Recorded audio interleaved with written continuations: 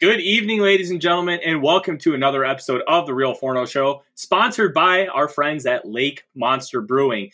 This evening, I have two of the smartest individuals in the draft community when it comes to small school guys and sleepers. Blue Chip Scouting's own Devin Jackson and Mike Hernishin. After that, we will do our weekly mock draft, and we will try to predict the Vikings' future, which is just 10 short days away. So stick around to another episode of The Real Forno Show. Welcome to The Real Forno Show. Tyler Fornes, contributor at NBC Sports Edge and USA Today's Vikings Wire, along with being a member at Climbing the Pocket.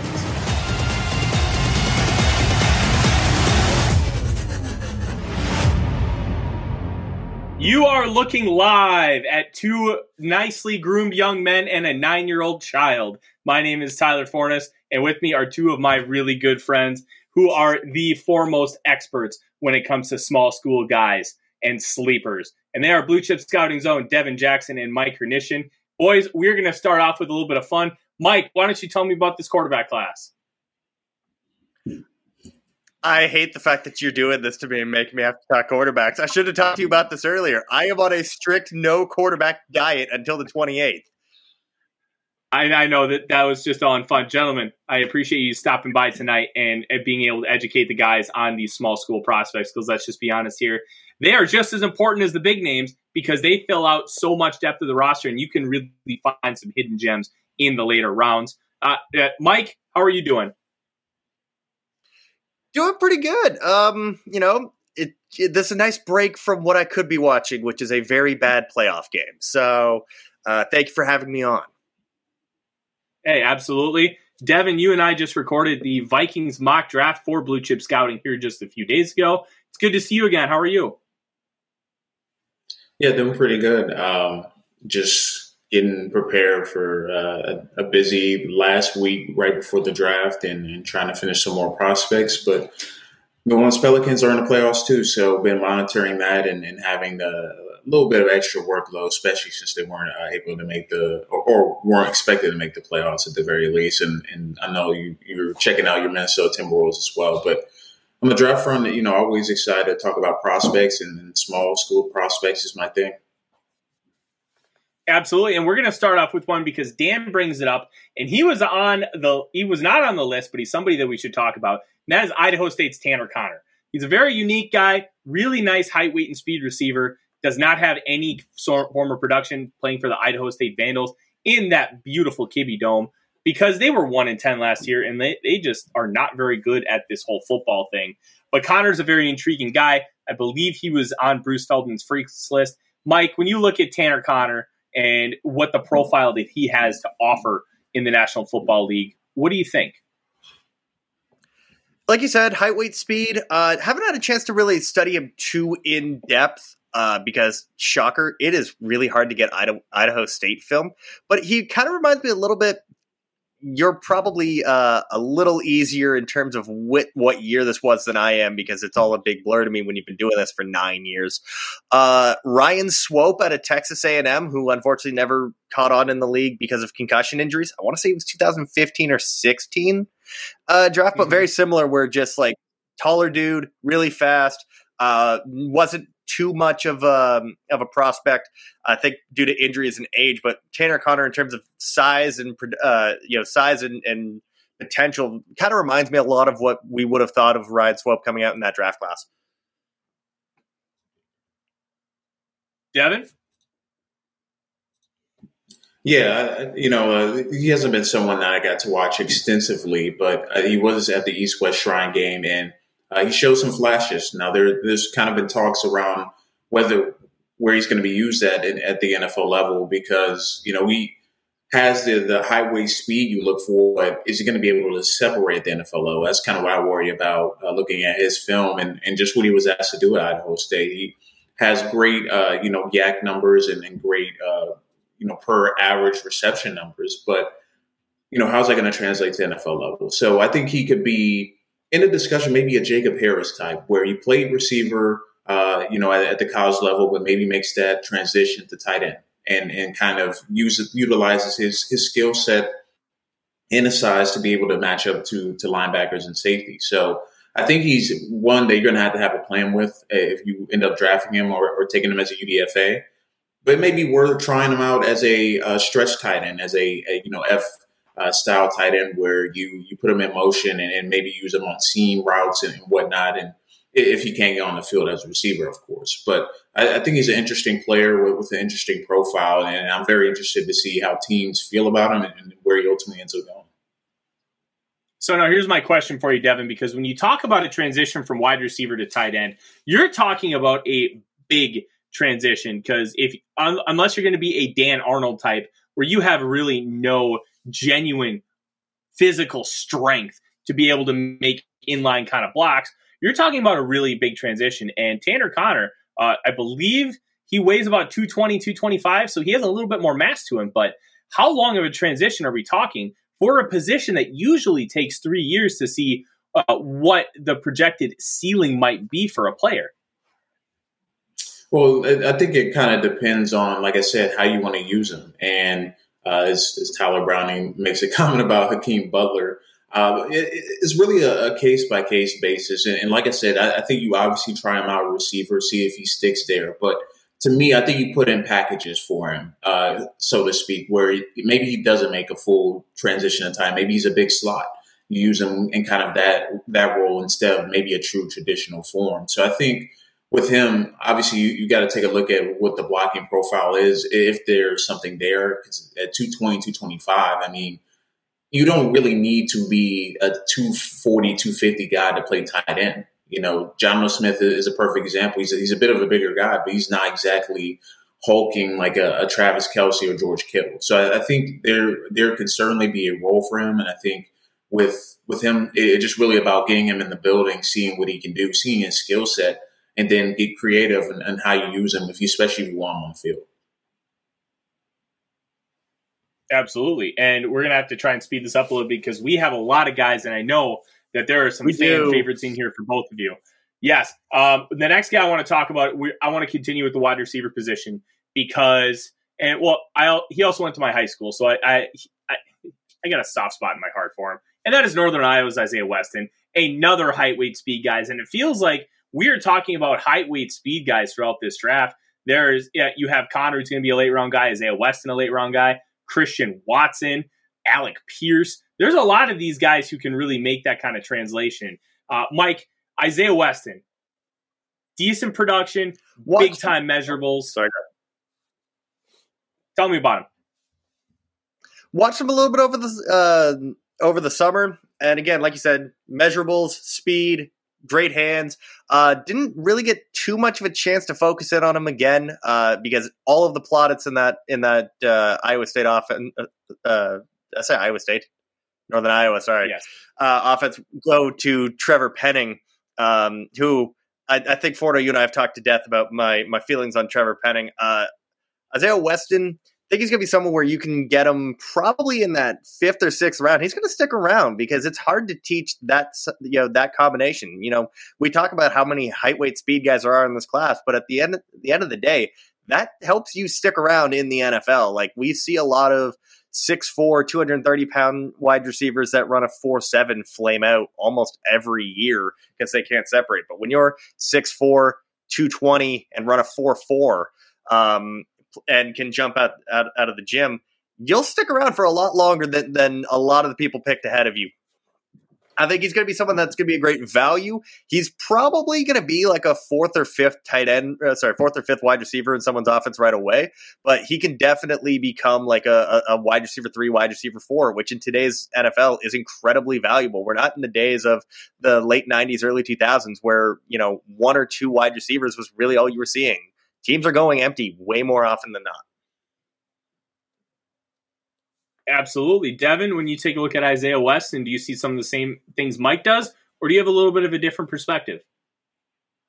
Yeah, and I think maybe we're capping his ceiling a little bit. And I think maybe depending on the offense, he can be a true vertical deep threat. That's what he was at Northern Iowa. He was able to get behind the defense and due to inconsistent quarterback play, his numbers could have been more Christian Watson-esque more so than we think. And I think I'm kind of surprised that his name has really started to gain traction later than I expected, because he didn't get the major All-Star invite like Christian Watson, obviously. But in terms of deep threat, he's also a true natural separator in the air, and he can get behind the defense and really cause issues. And that 4.4 speed is exactly what you see on tape with him. So I think for him, I think Mike had it right with him being a wide receiver 3 or 4, but I can see some packages have him kind of in that condensed formation, like bunch set, and him taking the top off the defense and then getting behind on a post, or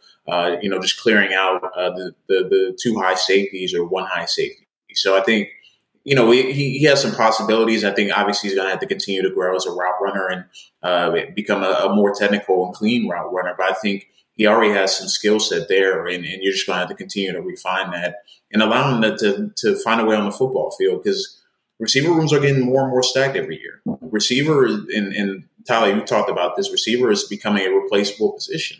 So he's going to come in on a rookie contract. Maybe by year 2, year 3, he's becoming a serious contributor, and he can really bring some value to the NFL squad. I completely agree. And as we're kind of talking about receivers, we're going to transition over to the defensive backfield and the guys who are trying to cover these players. And we have 4 that we're going to talk about here today. And the first one I want to talk about is Sam Houston State's Zyon McCollum. And I know it's somebody that both of you have watched. Devin, I know you're high on this guy. He tested with a perfect 10 relative athletic score at the cornerback position, essentially saying he is the most athletic corner to come out of the NFL into the NFL draft since 1987. And let's be honest, before 1987, there's not going to be any more athletic than Zyon McCollum. Devin, when you take a look at McCollum's tape at Sam Houston State, he's obviously playing in the FCS in the Southland Conference. They are moving up to, I believe, the Sun Belt here in the next couple of years. But when you look at McCollum and what he was able to do in college at the Senior Bowl, how do you think he projects, and where do you think he's going to end up going in the draft? Well, I'll tell you what, I think he's going to end up going higher than we expect. Now, I would not be surprised if he went day 2, because I think when you have guys that can move like that, has that height, weight, size that we've been talking about all show long, that's kind of a rare athlete to have on the field. And similar to Tariq Woolen in terms of athletic testing and just what he brings in measurables, I think Zyon McCollum is a ball. He's someone that goes after the football, played man coverage, played zone coverage, played a little bit of everything at Sam Houston State. But I think, there are times or he just needs to improve on locating the football down the field in those man coverage situations. Because against Montana State, a guy that actually I dropped to Mike and some of the other guys at Blue Chip Scouting, Lance McCutcheon from Montana State, he got behind him a couple times and was able to be on some deep passes. So I do think there's going to be room for improvement in finding or honing in those technical aspects of the game. But I think Zyon, he's going to be an interesting guy, because how are you going to utilize him early on? Because I think he's not going to be someone you throw out there on an island immediately. I think there's still some clunkiness in his transitions. I think that he's not as fluid as athletic testing suggests. And I think the development is going to have to continue. But I could see him being matched up, or at least early on, put him in sub packages, match him up against bigger slots and tight ends to kind of utilize that length, but eventually become a CB2 will be his ceiling for me. Mike? Absolutely agree with everything Devin just said. You really can't have enough athletes out there, especially on defense. If we're talking about all these freak athletes on offense, you need someone to match up with them defensively. And like you said, Zyon McCollum being the best athlete we've seen at the corner position to come out in the draft since 1987, that speaks volumes. Like, technique is going to take some time. Like you said, Devin, there's some stiffness in transitions that can be coached up. You can't teach that type of athleticism. And Sam Houston State, they've been a factor in the FCS playoffs for a couple of years now. They won the FCS national title during the shortened spring season. A lot of it on defense was because of the work that Zyon McCollum's put in.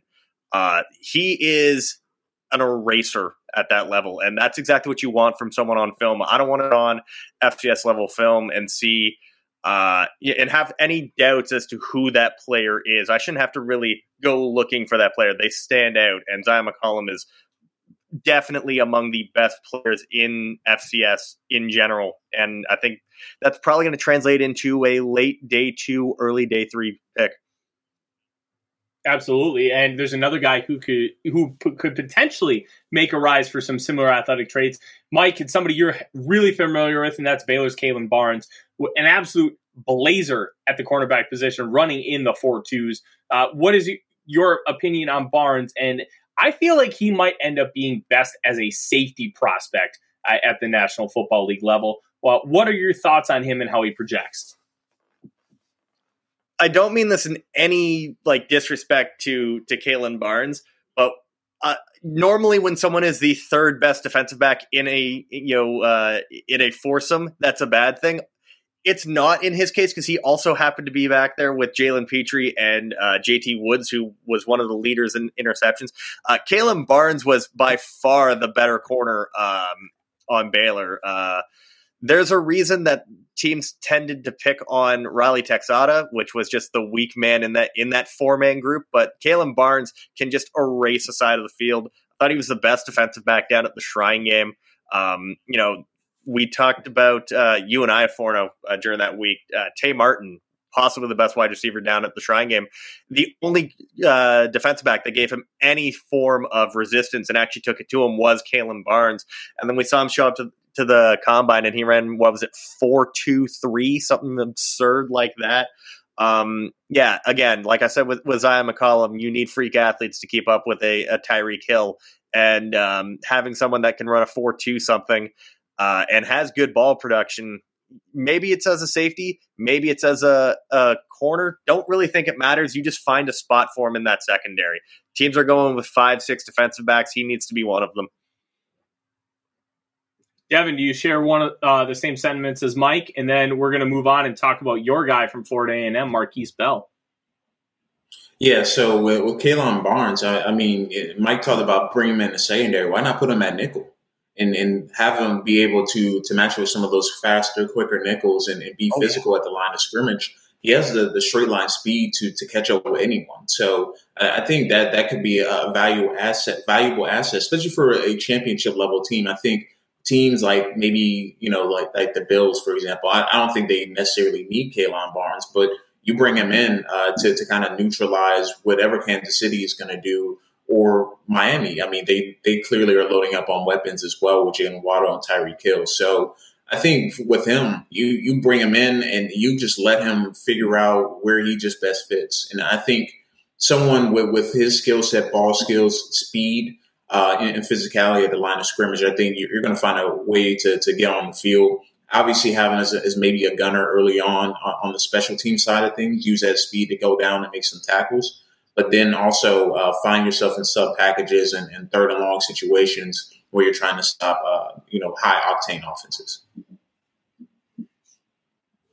Agree completely. And then as I mentioned, we're going to talk about your guy Marquise Bell from Florida A&M. And Marquise Bell is a really interesting prospect. Very athletic and really showed out for I can't remember. Are they the Dragons? I think they're the Dragons. They're the Rattlers. The Florida A&M Rattlers. Okay. So Florida A&M, Marquise Bell, heck of a prospect. What is it about his game that stands out for you? He does everything for that defense. Like he's all over the field whenever you turn on the film. And even casually viewing, I remember watching him live against, I believe it was against Bethune-Cookman earlier in the season. He had like a 3-play stretch where he forced a fumble. Then on the very next play, he got an interception and nearly took it for 6. And then, he came down and made a tackle for loss. So for me, he's the type of safety that you want him free roaming. You can play him that too high set and allow him to be down in the box and make impact plays in a run game, but also match up with tight ends and slot receivers because he did that very, very well at the FCS level. obviously a guy that, a bit of a background. He got kicked out of Maryland, but landed at Florida A&M. So I think, kind of the background is not going to see him go before day 3. But to me, he has a day 2 skill set where you bring him in immediately. He can play from a 2-high set. You can rotate him into cover 3 looks in 1-high man coverage. He has that type of range and ability.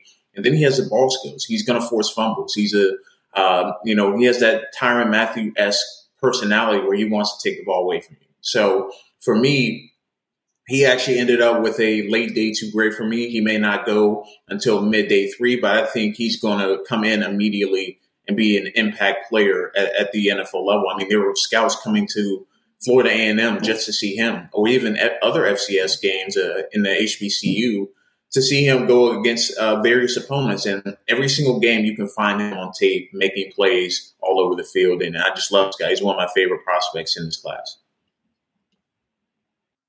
Mike, do you have anything to add about Marquise Bell?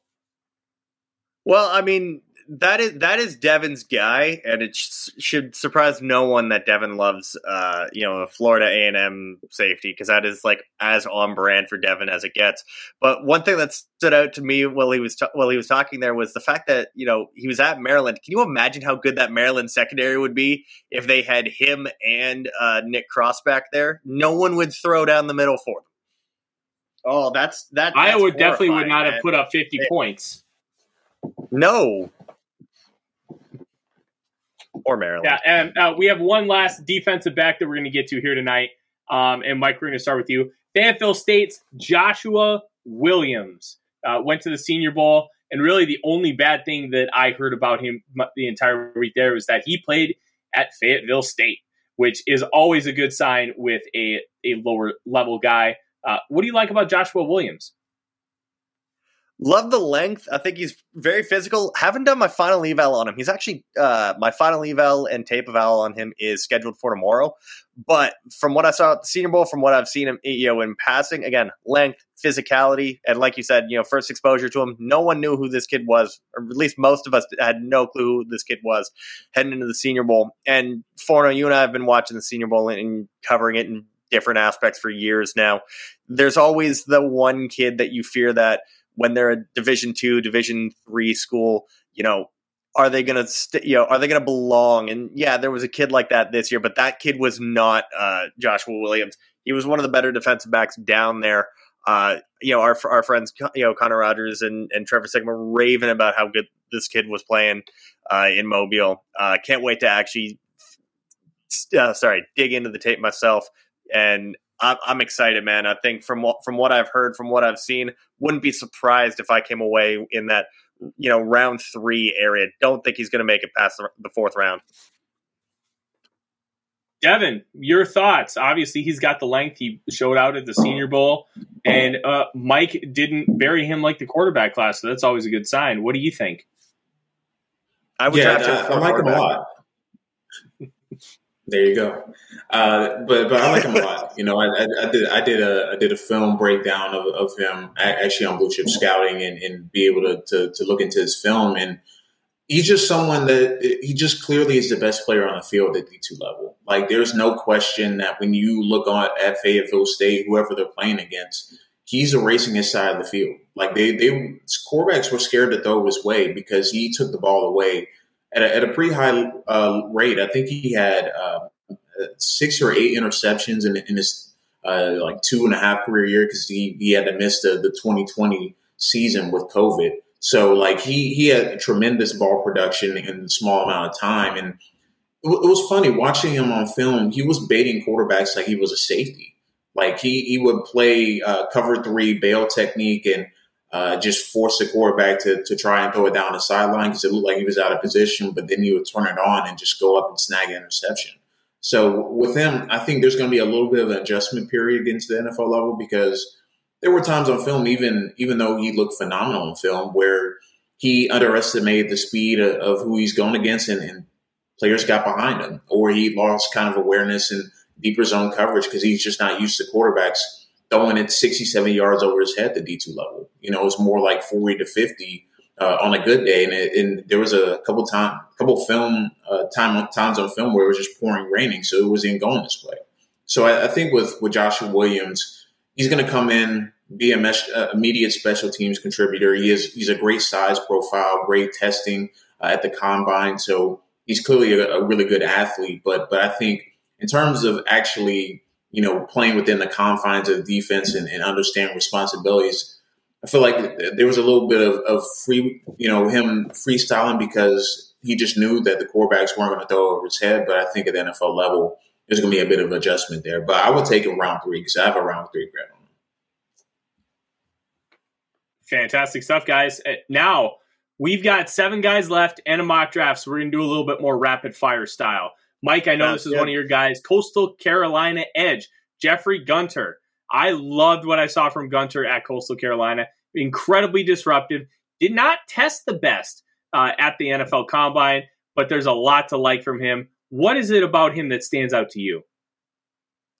I just think that he's got a very high floor. You know that he's going to come in. He's really good against the run. That's the one thing that I thought he improved the most on this year was, being able to do better in terms of reading on option, handoff options, speed options, and not overcommitting. And then he's he had a great floor every year at Coastal, 6.5 sacks, pretty much all 4 years he was there. He transferred out to NC State at one point, then transferred back. He's an older prospect. He probably had to answer in draft interviews why he transferred and then transferred back. But I just think that this is someone where, kind of like a Teron Jackson from Coastal last year, you can probably get him in round 6, round 7, and he can come in and as a rookie be like a 3 or 4 sack type guy, develop into a consistent 6 or 7 sack a year player. Sorry,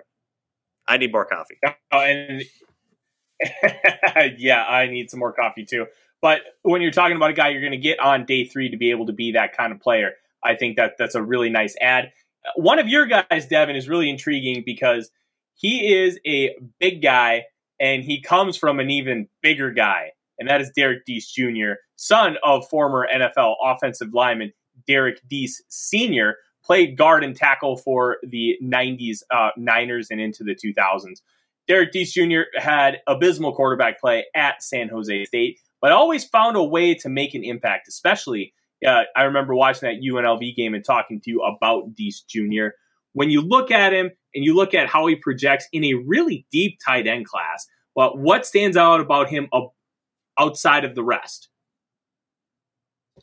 Yeah, I think with him, you just see him be dominant at times. When the quarterback play was fairly decent, he was getting the force fed the ball, and he made that tremendous jump for me because I remember watching him, from 2019, and he just looked a step slow. He just looked like he was still figuring out the speed of the game and not as confident in his route running. 2020, he took a jump and he really found a connection with Nick Starkel when he was healthy. 2021 was more of a up and down year because of the quarterback position with Nick Starkel going down against Western Michigan. It kind of was all over the place throughout the year. You had Nick Nash, who he was a decent quarterback, but he wasn't someone that was going to push the ball down the field consistently. So with him, he made so many tremendous catches over the course of the season on passes he had to make adjustments with. So it makes me wonder, with his ability to create separation against those safeties and linebackers and really create some yak situations. I just wonder if he had, even a better quarterback throwing him the football, that he would be much more productive. So with him, I think he's someone that comes in. He's probably going to be a tight end 3 or 4 to start off. I think he's going to be one of those guys that probably doesn't get drafted. I think he may go the UDFA route because of the lack of testing, and I just don't think he's an overall explosive athlete. But I think he can be someone that if you're in 2 or 3 tight end wide receiver or tight end sets, you can move him, be more that move H-back type of guy that you can send up the seams, someone that'd be very valuable in the red zone, and you have packages for him. I don't think he's going to ever become a all-pro level tight end, but I do think he can be someone that sticks around the league 8-10 years as a solid backup or third tight end that you really utilize on passing downs. Yeah, and as we kind of transition away from the tight end position and some of these playmakers, we're going to talk about the nitty gritty, and we've got 3 offensive linemen that we need to talk about, and I know Mike is licking his chops because we're going to start with Nebraska's Cam Jurgens, the beef jerky maker himself, somebody that Dane Brugler has as a 2nd round grade, which I thought was incredibly high, but we also know that Brugler does more and better work than pretty much everybody else in the industry. Mike, when you take a look at Jurgens, he kind of fits what the Vikings want in a center. He's got athleticism. He knows how to make reach blocks, knows how to get to that second level, and he also has a little bit of that sand in the pants. What about his game stands out the most to you? Well, if you want to make this a true Vikings connection, this is what Vikings fans were hoping they were going to get from Garrett Bradbury. Like you said, good athlete, but with a little bit more sand in the pants. I love Cam Jurgens. I would argue that aside from Tyler Linderbaum, he's probably my favorite center in this entire class. I absolutely love Cam Jurgens. I really want to get on his good side so he can send me some of that beef jerky I've heard about. I gave him a 3rd round grade, so I actually don't think that Dane's that far off. I thought that with his athletic testing and the fact that, again, you watch the film, the dude's just a dog, and that's exactly what you want. You want someone that can move, can be used on pull blocks, but also, like, when they're being used on a pull block, don't you want them to clear a path as well? That's a big thing that, like, listen, I know some Vikings fans really like Garrett Bradbury, but that's just not who he is. This is what you want in a modern NFL center. And speaking of modern NFL centers, we're going to move on to a guy who played tackle at Wake Forest, but is likely to be best suited on the inside, and that is Zach Tom. A very interesting name just because it's 2 first name, and it's not Thomas or Zachary. It's Zach Tom. I find the name fun and fascinating. And he was right after Zachary Thomas at the Combine. Yeah, I know. That's one of those hilarious little nuances. Devin, when you look at Zach Tom, talking about a guy who's going to transition from tackle to center is not something you see often. The Vikings were trying to do that with Kyle Hinton, who they drafted out of Washburn in the 7th round 2 years ago, but that hasn't necessarily panned out quite yet. But with Tom, it just feels like it's going to make the most sense. What do you think about Zach Tom in his – go ahead. Yeah, I was going to say, I think – when you look at Zach Tom, I think the first thing that stood out to him was his film against Jermaine Johnson. And Jermaine Johnson is a de facto first rounder by most people. And he essentially shut him out. He was able to replace his hands really well, be able to move side to side laterally and really erase everything Jermaine Johnson was throwing at him. And that game alone really made me want to dive deeper into his tape. And that's exactly what I did. And you know, he played center in 2018, 2019, 2020, 2021. He played tackle. So, you know, maybe you do try him out at tackle. I don't think he necessarily fits the measurables or exactly what you're looking for at the tackle position. But in terms of run block, I think he can fit anywhere on the offensive line. You know, he does a really good job. He's not one of those guys that's going to be a Trevor Penning in the run game where he absolutely dismantles people or Akim Ekwonu. But I do think he's going to be rock solid. You play him at center, you play him at guard. You're not going to have to really worry about him. He's someone that can play on the island. You know, he's gone against some of the best edge rushers in the ACC throughout his career and handled it really well. So everything about him is technically sound. He's just one of those guys that, you know, maybe goes into round 3, early round 4, but becomes immediate starter in a 10 to 12 year vet. That people will go back and look at it and say, why wasn't this guy drafted higher? Because he just had the technical upside that some of the guys lack on the offensive line that are ahead of him. Yeah, and I completely agree with all of that. The last offensive lineman we're going to talk about has one of the more fun names, and that is Cole Strange. But I do want to point out, next week's guest, Ian Cummings, is in the chat saying that 2 first names equals UDFA. When you're talking about drip, I totally understand what you're saying, but I can live with it for certain prospects. I mean, like Jamar Chase, you really can't argue with that. But as we move on to Cole Strange, guard prospect from Tennessee Chattanooga, likely is going to play center at the next level as well. Mike, He was nasty at the Senior Bowl with an offensive line group that was relatively underwhelming because the edge group just really took over, and Perry and Winfrey ate everybody's lunch and went back for seconds. When you looked at Strange, he was one of the best interior guys in Mobile. What is there to like about this young man, and how high can he go? Well, first, I said earlier that Cam Jurgens might be my favorite, center prospect outside of Tyler Linderbaum. If it's not Jurgens, it's Cole Strange. Absolutely loved watching him down the Senior Bowl. I mentioned it earlier. There's always the small school guy on the offensive line. We've seen Ali Marpet, Ben Barch in past years. This year, it was Strange. One thing I loved about him is he could get beat on a rep, and given the nature of the Senior Bowl practice, he had to get right back up and do do the next rep right away. You didn't beat him twice in a row, and the same player didn't get him twice at any point in the week, which is great because it means that he's got a very short memory, doesn't get down on himself. We see a lot in those one-on-one drills that are catered to the defensive lineman that the offensive lineman gives up, the highlight-worthy, tweet-worthy rep, and then gets in a bit of a funk. And that's not the case with Cole Strange. And it transfers over to his film on Chattanooga. UT Chattanooga was incredibly fun to watch because you could easily find Cole Strange. He's the guard and center prospect, sending defensive linemen flying up the field or just burying them in the dirt. I think he's going to be a great kind of depth interior player, whether center or guard, in like year 1, year 2. I think by the end of his rookie contract, he's a full-time starter. I have him, if I'm just checking right now, Cole Strange. I have him at 97th on board. Yeah, I have a third on him. Yeah. And you know what? That's really speaks to the depth of this class. At 97th overall, you have a third-round grade. And those second and third rounds are going to be loaded with talent, unlike some other years. Devin, there are two guys that are left on this list.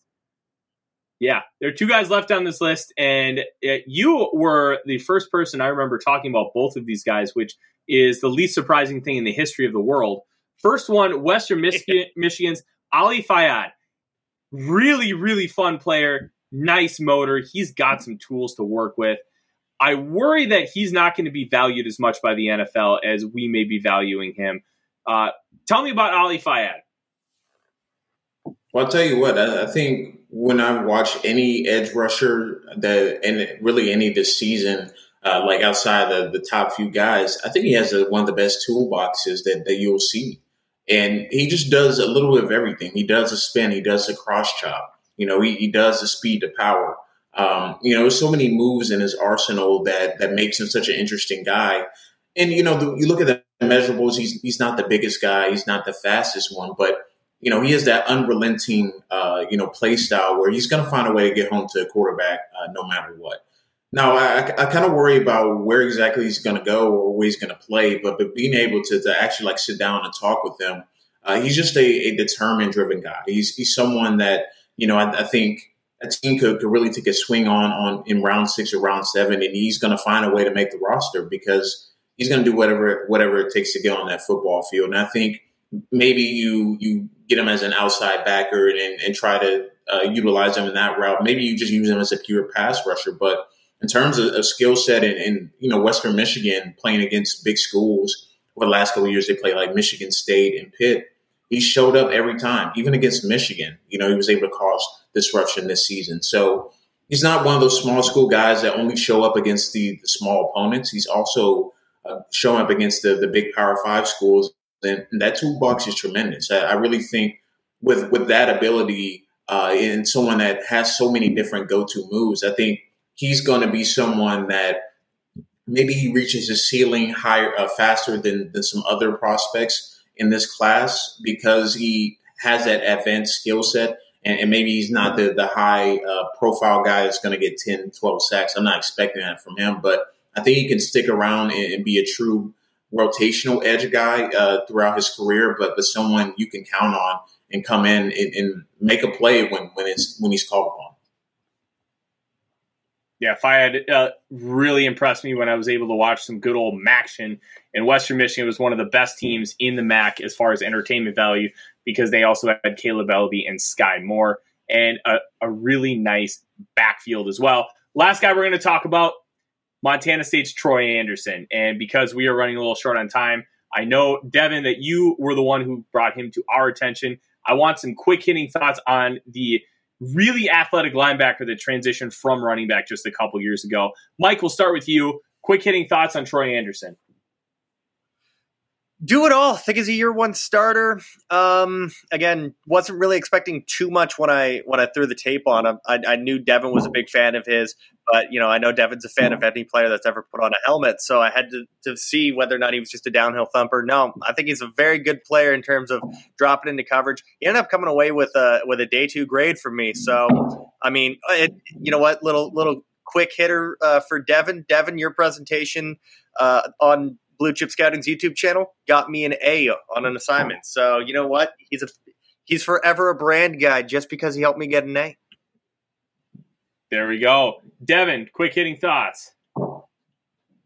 I'm going to try to keep it brief because this is also one of my guys, obviously, but fast, athletic, can match with what some of the NFL does on a east to west basis in terms of running sideline to sideline. I think there's some upside in coverage as well. I like him as a sandbacker in a 3-4 defense. I think he's someone that is going to be able to really cause havoc with his length and ability to match and mirror short area route. So he's a really tremendous player, and obviously a day 2 grade from me, but someone that is really risen among the draft community and just shine at the Senior Bowl. He's just one of the biggest shine, probably has his stock raised the most from the Senior Bowl of any defensive player that went down there.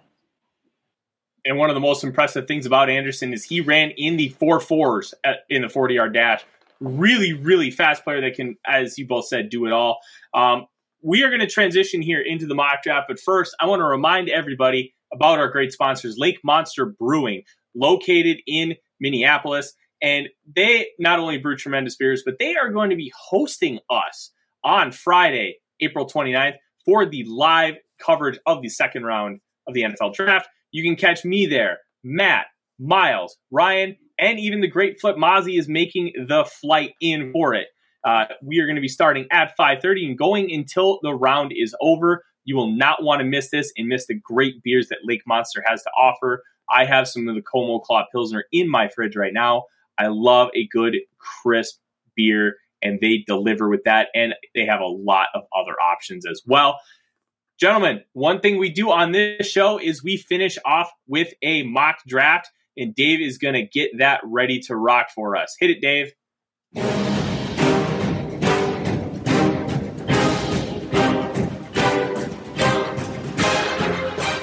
Welcome to Climbing the Pocket's Mock Draft Mondays. Who will the Vikings pick, and who's your favorite choice?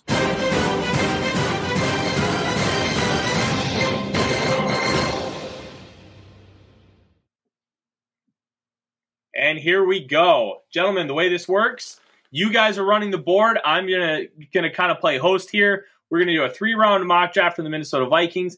Take it whatever direction you want, because one of the reasons why we do this every week, we like to explore scenarios and situations. And it's something that I've done for the Vikings Wire consistently. And it's the more situations that you focus on, the better perspective you can have of how the draft might actually play out, because there's always something that throws a major wrench into things every single year. And as Dave starts it, gentlemen, what are we thinking for the Minnesota Vikings here in round 1? Part of me kind of just wants to draft a quarterback just to see Vikings Twitter burn, because I know that you're going to catch all of the flack in your mentions, and I'm going to skate free and have a lovely Canadian evening. But I'm not going to do that today. I'm torn on where to go with the Vikings, because I still think that they could use some help in the secondary. They're definitely a team with more needs than most care to admit. They just need good players at this point. And I think that with the front office in check, they're going to be looking for more analytics-driven picks. So, more valuable picks. We're not going to see interior offensive linemen, linebackers, and running backs going early. Probably not in this draft. I agree. Devin, are you taking a similar perspective here? I think you just see how the board falls, honestly. And I think it really depends on who's going to be available at 12 for the Minnesota Vikings. So for me, I think it comes down to a couple different guys. For me, if there's a blue chip receiver on the board, you take him. If there's not a corner or an edge. And I think, to me, I think obviously this is going to be a top-heavy defensive class. So if you can get one of those guys who you think can be a star in the medical checkout, someone like a Derek Stingley, I think it's someone you don't want to pass up on potentially if he's there. Or, say a scenario where, I don't know, a Sauce Gardner would happen to fall or something like that. I think you got to have guys on the board that are blue-chip guys, and as we pull it up here, we'll see who's available. But I mean, the sky's the limit. I mean, got Jermaine Johnson and Derek Stingley. That's exactly the exact scenario that I was talking about. One of those guys could immediately help the Vikings out. Yeah, let's take a look at the board right now. Jermaine Johnson, Derek Stingley Jr., Drake London, Kenny Pickett, barf, Jameson Williams, Jordan Davis, Devontae Wyatt, and the great Chris Olave, wide receiver 1. Gentlemen, the board is yours. What are we thinking? What do you think the best direction is? Because the trades that were offered to us were not very good. Well, okay, like I said, not going to go quarterback because I don't want your mentions to burn. You are my friend. And also, I refuse to draft Kenny Pickett in round 1. I do, however, like the Derek Stingley idea there because, Cam Dance has been okay. Chandon Sullivan in the slot, and Patrick Peterson is 33, 34 now. How long is he 32. really going to be able to? Is he 32? I thought he was older than that. I thought he was 33. My apologies. So he's 32 He came years into the league old, at 20. He feels like he's an ancient old man, but he's not. Right? But point still stands. Like we're talking about a player that's definitely more trending downwards. And I mean, can you imagine at the beginning of the year saying that Derek Stingley was going to be available at 12 overall? I don't think he'll be available at 12 overall. And I'll be honest, I don't think he will be. Cartwheels, so I don't have to deal with him being available at 12 overall and sweating him out. Yeah. You remember how I sweated out Elijah Vera Tucker last year? That's going to be me this year with Derek Stingley Jr. Did you not like the AVT? Like, did you? Oh no, you didn't want AVT at all because guards don't matter. Guard, I thought he was a guard, and I was out. All right, gentlemen, we are. If it were up to me, I'm going Stingley. Devin? I think I'm going to go Stingley here. Jermaine Johnson is certainly, someone that I would very much like on the Vikings, but I just think you got to answer the cornerback, question, and then you need an answer. So I like Derek Stingley to go here. Man, fascinating. Answering the cornerback question with a guy who is oft injured and hasn't played great football since 2019. Really answering a question with a question, that's a ballsy move, gentlemen. I respect it. And apparently you guys are both cowards for not drafting a guard on my show just to mess with me. So, Boss Man really getting under your skin tonight. All right, so we can give up a 6th and a 5th. Yeah. So kind of my rule is you only make the trade if it, 1, makes sense and 2 is actually logical. There are some where you give up a 6 to move up like 10 spots around. Like, no, nobody's going to offer that. Like, some of these offers are no bueno. Yeah. I would just hold Pat at 46 regardless. All right, let's hold. Yeah, there's going to be a good football player that. It's going to be good football at 46. So, I mean, good football player. Here we go. At the very least. We got some good football players. Quay Walker, Matt Corral, Breece Hall, Tyler Smith, Christian Harris, Kenneth Walker III, Sam Howell, Travis Jones, Isaiah Spiller, Sean Ryan, and the big fat lead himself, Daniel Falele. Devin, what do you like on the board right now? This is a tough one because a lot on this board. The Vikings are not in huge demand of. Can I see who's available at the safety position, Dave? Because I'm not seeing a lot immediately here that's striking my interest. The show Cam Bynum. Look, Cam Bynum's great, man, but look, we need to add some talent there, man. Some more talent. Anyway, the value is not great right now.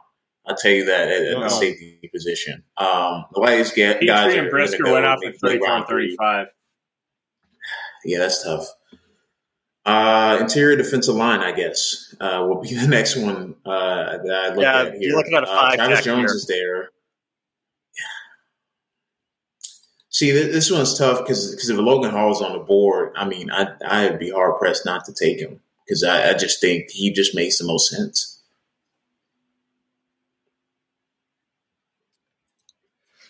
He does, but then you have Tomlinson where he's a nose, but can he play can Tomlinson play 5 tech? Can Jones play 5 tech? I'm running into that issue.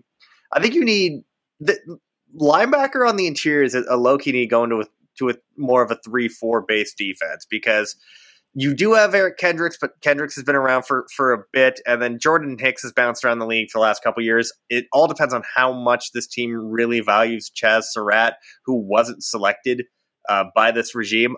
If you want athleticism and just a mauler at linebacker, Quay Walker makes a lot of sense here. I think it's a little high for him, but it makes sense in terms of what they need. All right, so we have one Travis Jones, one Quay Walker. I will be the tiebreaker here as much as I love Travis Jones, and I love Travis Jones. I think because of the uncertain future surrounding Eric Hendricks, I think Quay Walker is the pick here. He just adds an element of versatility to the middle of that Vikings defense that they just don't necessarily have. Jordan Hicks is a very solid, serviceable player, but I don't think he's a long-term answer either. So while linebacker isn't high on the priority need, they can be multiple with Quay Walker and the guys that they currently have. Yeah, I mean that's fair. I'd say I just think there just wasn't someone there at that particular spot, especially the interior defensive line that had that 5 tech versatility, and maybe it was a little high to get Logan Hall. I think he did go off the board recently too. So we'll see what happens here and who was available in this next pick. But I would like to definitely target safety if there's a quality safety there. Because round 3, where the Vikings are right now at 77, I think you can maybe quote unquote reached it. I mean, the rankings aren't necessarily reflective of what we think of these players. But I there think goes Kirby Joseph. That would have been my safety. Yeah. Mm-hmm. Devin, counterpoint. I'm looking at the Vikings depth chart, and Jesse Davis is the starting guard in the NFL still, this time for the Vikings. We need to change that. Show me who's available on the interior. Dylan Parham would have been perfect, but of course the Ravens had to steal him from us. I don't understand why the Ravens would prioritize Parham. He's not a scheme fit at all. He's not at all. I mean, Cole Strange is on the board though, so let's go through the board here real quick, and then I'll give you guys an opportunity to chat about it. Isaiah Spiller, Carson Strong, Brian Asamoah, Darian Kennard, Darian Beavers, Nick Benito, Troy Anderson, Channing Tisdall, Cade Otton, Jeremy Rucker, Greg Dulcich, Ed Ingram, Zach Carter, Fedarian Mathis.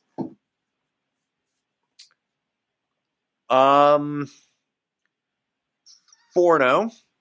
What type of guard do the Vikings need? Do they need more of a power guard, or do they need more of a move guard? They need a guard who isn't a traffic cone. Okay, so That describes all they're going to three of the top prioritize guards. athleticism, wide zone style run blocking, and hopefully don't sacrifice pass blocking in doing so. To me, that screams Ed Ingram. I love Ed Ingram. I think he's a cleaner fit than, say, a Darian Kennard, who's going to have to make the transition from tackle to guard, and then the other one that's available at the bottom is Cole Strange, who's going to be playing center. Yeah, I mean, you can't have Jesse Dance starting. I mean, this one's tough. They did bring in Chris Reed, just to be fair, and he graded out as an average guard, which is the whole antithesis of guards that matter. Find average guards. I don't think Jesse Davis is going to end up starting for this team. They're going to have a real competition with those two and Wyatt Davis. I mean, this one's interesting because you talk about wide zone scheme, and I'm trying to think if Dave could pull up the interior offensive line group here. I just want to take a closer look who else is available that isn't going to be too much out of the range here at 77. You got Cam Jurgens as someone that can fit the outside zone scheme. Maybe I would like to make an argument that Cam Jurgens maybe. I mean, I know he played center at the college level, but to me, I think of these guys on the board, and you talk about that outside zone scheme and utilizing that, I think he's a perfect fit. I actually agree. I think Jurgens is perfect, whether it's center or guard. I think he's a great scheme fit, and we talked about him earlier. The dude's just a dog, and that's what that interior has needed for years. You know what? That's a perfect way to end this mock draft. Taking one of the guys that we identified as a potential sleeper in this draft. Gentlemen, we didn't do too bad of a job. We got Derek Stingley Jr., we got Quay Walker, and we got Cam Jurgens. 3 guys that should ideally play right away. And you got to feel good about that. I still don't like the Derek Stingley Jr. pick, but I get it. I've gone on ad nauseum about it. Gentlemen, as Ian says, Mike is just trying to get the beef jerky because, as you can tell, he doesn't make enough money to afford it on his $5 a week allowance. So I appreciate you coming on and being able to share the wealth of knowledge that you have about these prospects with everybody here. I know you guys have a lot coming up with it being the NFL draft. Mike, I'll start with you since I keep making 9-year-old jokes about you. What do you have coming down the pipeline for the people? Starting tomorrow, right through to the draft, I'm pretty sure I have at least one piece of draft work coming every single day. I've been dropping over the weekend my final grades. That'll finish off with my final big board. And then the week of the draft, I will be doing the day before the draft, I have the what I would do mock draft. And then the day of, I have what I think will happen. Devin and I are going to be doing podcasts throughout. And then Devin and I are also going to be on Blue Chip Scouting's live coverage of the draft all 3 days. Or Devin on the first day, me on the second. And I believe one, if not both of us on day 3. Perfect. What was that podcast that you referenced, Mike? Where can they find it? That would be Big Shots Podcast. Big Shots NFL Draft Podcast. You can follow us on Twitter at Big Shots Pod. Perfect. That's good stuff. I've listened to a lot of their shows, been on multiple times. It is a lot of really good stuff that you're going to find very similar to what we did tonight. Devin, you are a busy man as always. What do you have going on? Yeah, so I'm going to release my first big board of NFL draft early next week. Still fine-tuning that and trying to get that ready to go. But that's going to be released sometime next week, obviously, before the draft and finally get that out. Obviously, podcasts with Mike. Going to finish up some more of our podcast series, or not podcast series, but mock draft series that we're doing at Blue Chip Scouting. Doing all 32 teams before draft day. So got the Browns one I'm doing coming up. It'll be coming out sometime tomorrow, and then some more later in the week, the Texans and Jets as well. So obviously it's the Viking podcast, so I'm not going to plug that too hard because people care about the Vikings content here. But if you're interested to see how other teams might fare, definitely check it out. Blue Chip Scouting's YouTube page, along with other video breakdowns. We talk about the Troy Anderson video, but some other prospects like Jelani Wood, Shasha Williams, etc. Awesome stuff, guys. And as we transition to Dave to tell us what is coming up next Monday, it is our last show before the NFL draft. And I have a very special guest, a friend of the three of ours, and that is Pro Football Network draft analyst Ian Cummings. We're going to have a really nice conversation about the draft, and the topics we have not secured down yet, but we are going to be talking a lot about specifics, talking about picks, a lot of positions, and we're going to be getting Ian's thoughts as he has spent a lot of time doing this. And there he is in the comments. Really excited to be able to talk with him. Dave, welcome to the show. Hey, we've got a fun week planned. Hopefully tomorrow night we have In the Huddle. Wednesday, we have Deontay Lee joining us for Vikings Happy Hour, and the guys will be at Lake Monster Brewing. It'll be our third and final tune-up before the live show on day 2 of the draft. Thursday, we'll have a Viking Hot Takes, and then again on Saturday, you'll get myself and Darren wrapping things up with 2 old bloggers. Hopefully we surprised a lot of people this last Saturday. No, I listened to the show yesterday, Dave. You guys did a really good job taking a unique perspective on how players pan out. That's it. We're all draft 24/7 from here on out. Yes, sir.